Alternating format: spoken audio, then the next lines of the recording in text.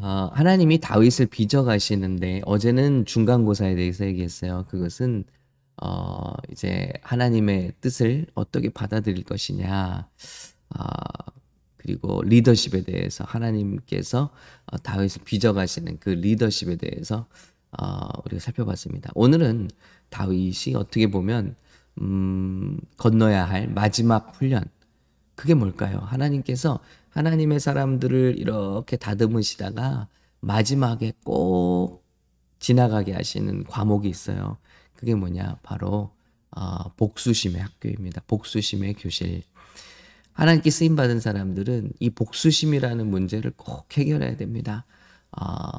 다윗은 어떤 그런 과정을 겪을까요? 오늘 24장에서 함께 보도록 하겠습니다. 자, 바로 다윗을 그토록 억울하게 만들고 죽이려고 쫓아다니던 사울 왕을 맞닥뜨리는데요. 어디서 맞닥뜨리냐면 바로 동굴 속에서 맞닥뜨립니다. 그것도 어떤 모습으로? 사울이 다윗을 죽이려 쫓아다니다가 쉬러 동굴로 들어가죠. 우리 번역에서는 이제 뒷일을 보러 들어갔을 때 얼마나 여러분 절호의 찬스입니까? 지금 꼼짝 못 하잖아요. 그런데 다윗이 어떻게 그를 다루는지 한번 보도록 하겠습니다.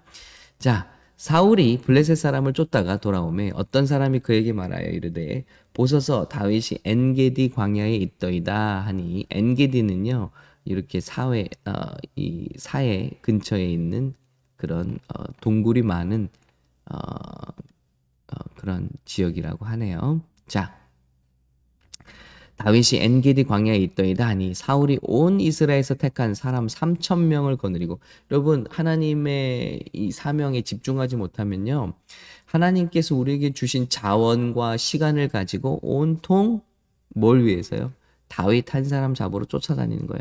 사울이 왕이 되었어요. 왕이 하나님 앞에서 할 일은 백성을 보호하고 블레셋과 싸워서 이겨야 하는 일인데, 사울은 그러라고 준 군대를 온통 자기의 욕망, 자기의 복수심, 자기의 어떤 위협 대상 다윗을 제거하기 위해서 이 3,000명이라는 자원을 이렇게 쓰고 있는 거예요.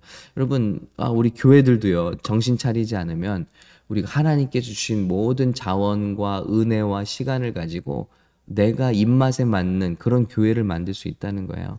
그래서 교회를 갈 때도 왜 나에게 원하는 것을 안 해주지 하는 마음으로 가지고 갈 수 있는데, 교회를 하나님께서 이 땅에 세우신 목적을 항상 생각해야 됩니다. 그런 목적, 하나님께서 왜 우리 교회들을 세우셨을까? 땅끝까지 복음을 전파하고 영혼을 구원하고 제자를 만들라고요. 아버지와 아들과 성령의 이름으로 세례를 주고 침례를 주고 제자 만들라고요. 구원하라고요. 이 일을 위해서 나도 교회를 가고 있는가? 우리 교회가 이 일을 위해서 애쓰고 힘쓰고 기도하고 있는가? 항상 체크해 봐야 할 대목입니다. 안 그러면 우리 사람들이 좋아하는 그런 입맛에 맞는 교회를 만들려고 우리들은 할 거예요. 자, 사울 보세요. 그렇게 하고 있습니다. 3,000명 데리고 다윗 한 사람 잡으러, 블레셋과 싸우는 게 아니고 다윗 한 사람 잡으러 쫓아다니고 있는데, 사울이 이제 굴 하나에 숨어 들어갑니다. 숨어 들어가는 게 아니라 다윗이 숨어 있는 굴에 사울이 뒷일을 보러 들어가죠. 시원하게 이제 뒷일을 보러 가는데, 여러분 절호의 찬스죠. 사울 왕은요 미쳤어요. 지금 귀신 들렸습니다.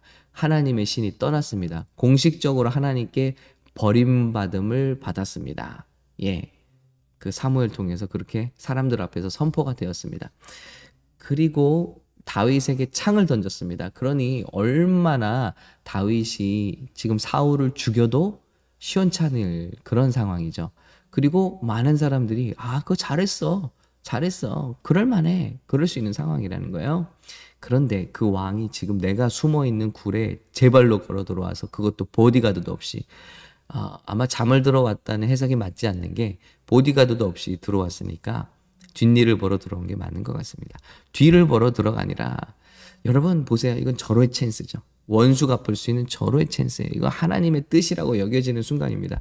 아닌 게 아니라 다윗에 같이 숨어있는 부하들이요, 다윗에게 이렇게 말하는 거예요. 이르되 보소서 여호와께서 당신에게 이르시기를 내가 원수를 내 손에 넘기리니 하나님의 이름을 들먹이잖아요. 내 생각에 좋은 대로 그에게 행하라 하시더니 하나님의 말씀이 그렇지 않습니까? 지금이야말로 이 사울을 죽일 만한 때이지 않습니까? 이것이 그날이니이다 하니 자 다윗이 일어나 사울의 겉 옷자락을 가만히 아마 벗어두었던 것 같아요. 자 여러분 이게 시험입니다. 정말 아주 까딱 잘못했다면 다윗의 연단을 더 길게 만들 뻔한 시험입니다. 여러분 어제도 말씀드렸지만 사람들은 상황에 따라서 하나님의 뜻을 받아들여요. 그래서 이렇게 잘 되니까 이게 하나님이 기뻐하는 일인가 보다 하고 이렇게 세상적인 일들도 해석을 해버려요. 그리고 내 눈앞에 지금 원수가 내 앞에서 어려움을 당하고 있잖아요. 그러면 이건 하나님의 뜻이다라고 이렇게 해석을 해버려요. 그런데 그렇지 않습니다. 네, 상황이 좋다고 요나가 복음을 전하러 니느웨로 가야 되는데 항구에 나가 보니까 반대로 가는 다시스로 향하는 배가 있습니다. 그래서 냉큼 그 배를 타죠. 옳거니 하나님의 뜻 하고 가버립니다. 여러분 이게 우리 인생에 정말 많아요. 선택의 순간에 정말 내가 원하는 일들이 이루어지는 일들을 보면서 이게 하나님의 나에 대한 축복인가 보다 하는데 최대의 시험일 수 있다는 것이죠. 여호와께서 당신에게 이르시기를 내가 원수를 내 손에 넘기리니 내 생각에 좋은 대로 그에게 행하라 하시더니 이것이 그날이니이다 하니 다윗이 일어나서 사울의 겉옷자락을 가만히 베니라. 자, 겉옷자락을 베었어요. 그런데 그것도 양심의 가책이 돼서 이제 사울이 나갔을 때 선포합니다. 자, 자기 사람들에게 이르되 내가 손을 들어 여호와의 기름 부음을 받은 내 주를 치는 것은 여호와께서 금하시는 것이니 그는 여호와의 기름 부음을 받은 자가 됨이니라 하고 다윗이 이 말로 자기 사람들을 금하여 사울을 해하지 못하게 하니라. 사울이 일어나 굴에서 나가 자기 길을 가니라.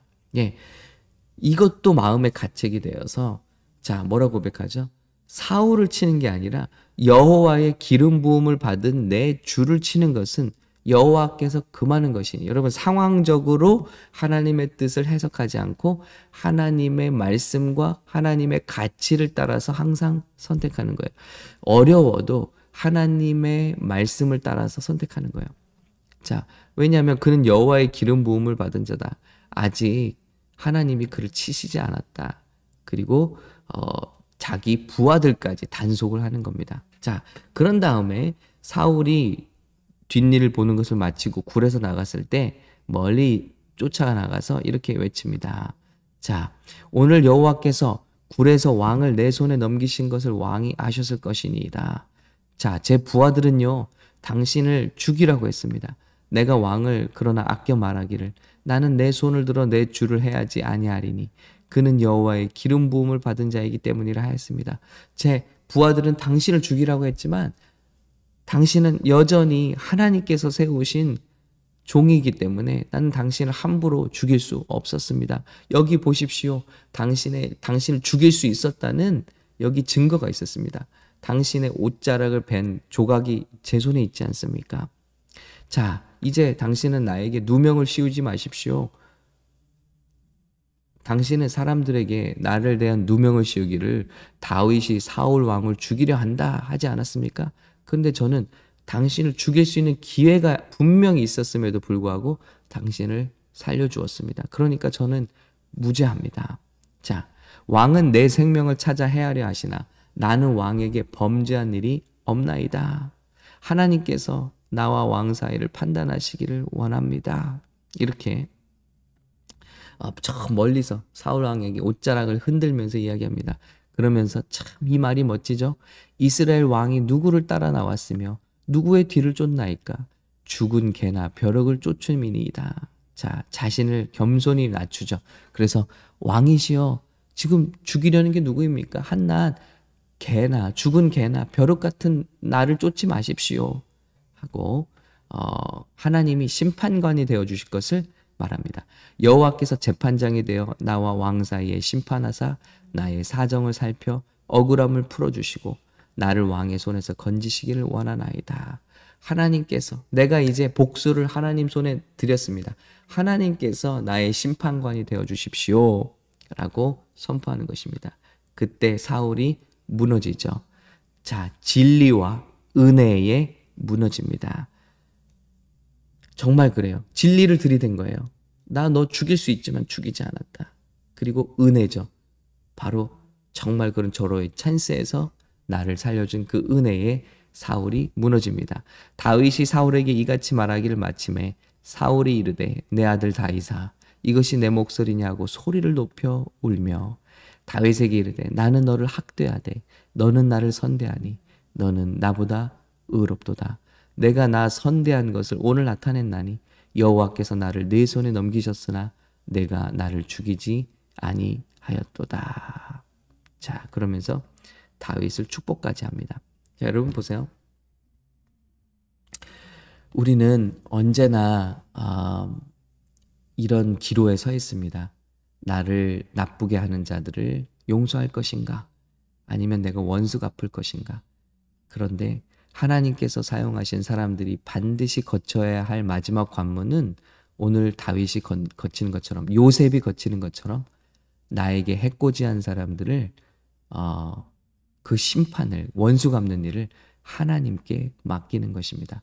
여러분, 저와 여러분에게 그냥 항상 당하고 살라고 하는 게 아니에요. 원수 갚는 일을 하나님께 맡기는 일이에요.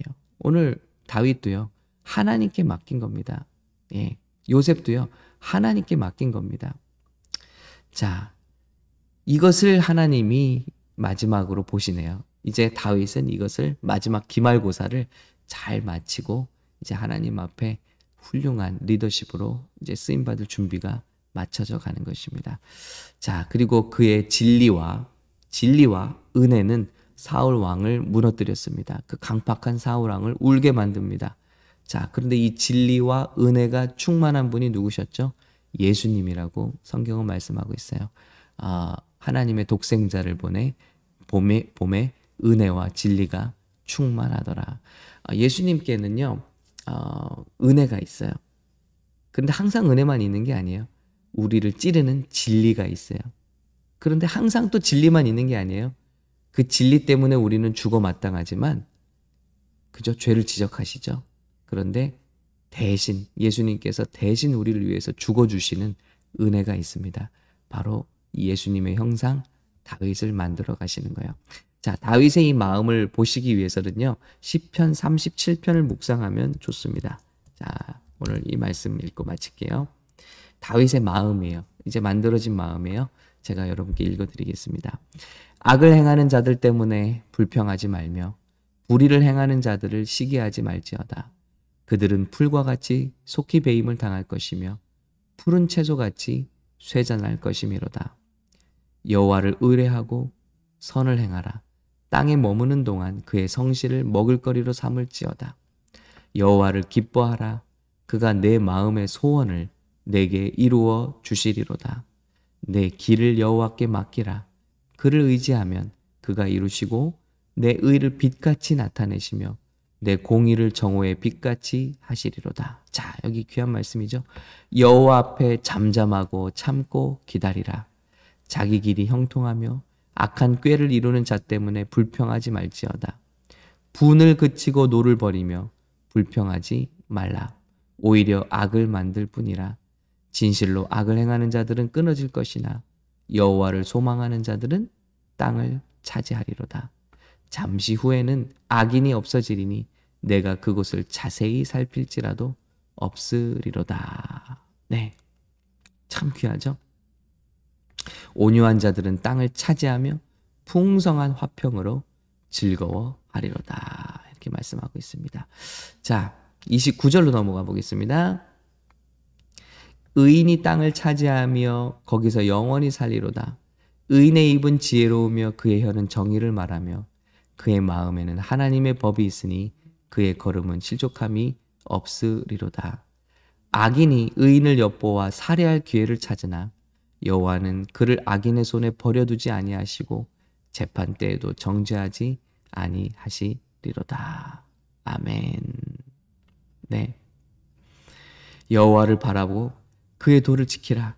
그리하면 내가 땅을 차지하게 하실 것이라. 악인이 끊어질 때에 내가 똑똑히 보리로다. 내가 악인의 큰 세력을 본즉 그 본래의 땅에 서 있는 나무 잎이 무성함 같으나 무성한 나무 같으나 내가 지나갈 때 그는 없어졌나니 내가 찾아도 발견하지 못하였도다. 예, 이렇게 하나님은 말씀하십니다. 여러분, 그러므로 우리 다윗과 같이 해코지하고 싶은 마음이 있어요. 꼭 어려움 당하면 복수하고 싶은 마음이 있어요. 이게 마지막 시험입니다. 로마서 12장 19절에 이렇게 말씀하십니다. 내 사랑하는 자들아 너희가 친히 원수를 갚지 말고 하나님의 진노하심에 맡기라. 기록되었을 때 원수 갚는 것이 내게 있으니 내가 갚으리라고 주께서 말씀하시니라. 여러분, 여러분이 원수 갚고 악이 되시겠습니까? 악을 악으로 갚는 자는요, 악이 된다는 말이 있어요. 그런데 이 싸움을 하나님께 맡겨드리고 하나님께서 일하시는 것을 보시기 원하십니까? 이것이 마지막 우리가 거쳐야 하는, 리더십들이 거쳐야 하는, 하나님의 종들이 거쳐야 하는 그런 관문입니다. 어떤 사람들은 부모님에 대해서도 이런 마음을 가지고 살아요. 어떤 사람들은 자녀에 대해서도, 어떤 사람들은 배우자에 대해서, 또 어떤 사람들은 또 가까운 사람들에 대해서 정말 용서하지 못하는 마음 때문에, 아니면 원수 갚고자 하는 그 악한 마음 때문에 정말 건강을 해치고 하나님의 복을 막고 있는 사람들도 많이 있습니다. 난 이것만큼은 못해, 용서만큼은 못해, 나는 꼭 내가 원수 갚고 말 거야. 이것이 마지막 교실입니다. 오늘 다윗처럼 우리가 멋지게 통과하시고 하나님께 원수 갚지 말라는 게 아니에요. 공평하고 정의로우신 하나님께 맡겨드리고 여러분은 오늘도 앞을 향해 나아가실 수 있기를 예수님의 이름으로 축원합니다. 오늘 저와 여러분 그런 주말, 그래서 정말 기도 때마다 가벼워지고 또 말씀을 들을 때마다 마라톤을 달리는 사람처럼, 우리 마라톤이잖아요. 인생은 마라톤인데 정말 가볍게 입고 나가야죠. 무거운 죄짐과 또 우리 마음의 무거운 짐들을 가지고 가지 마시고요. 하나님의 정말 가볍게 하시는 은혜 가운데 오늘도 승리하시기를 예수님의 이름으로 축복합니다.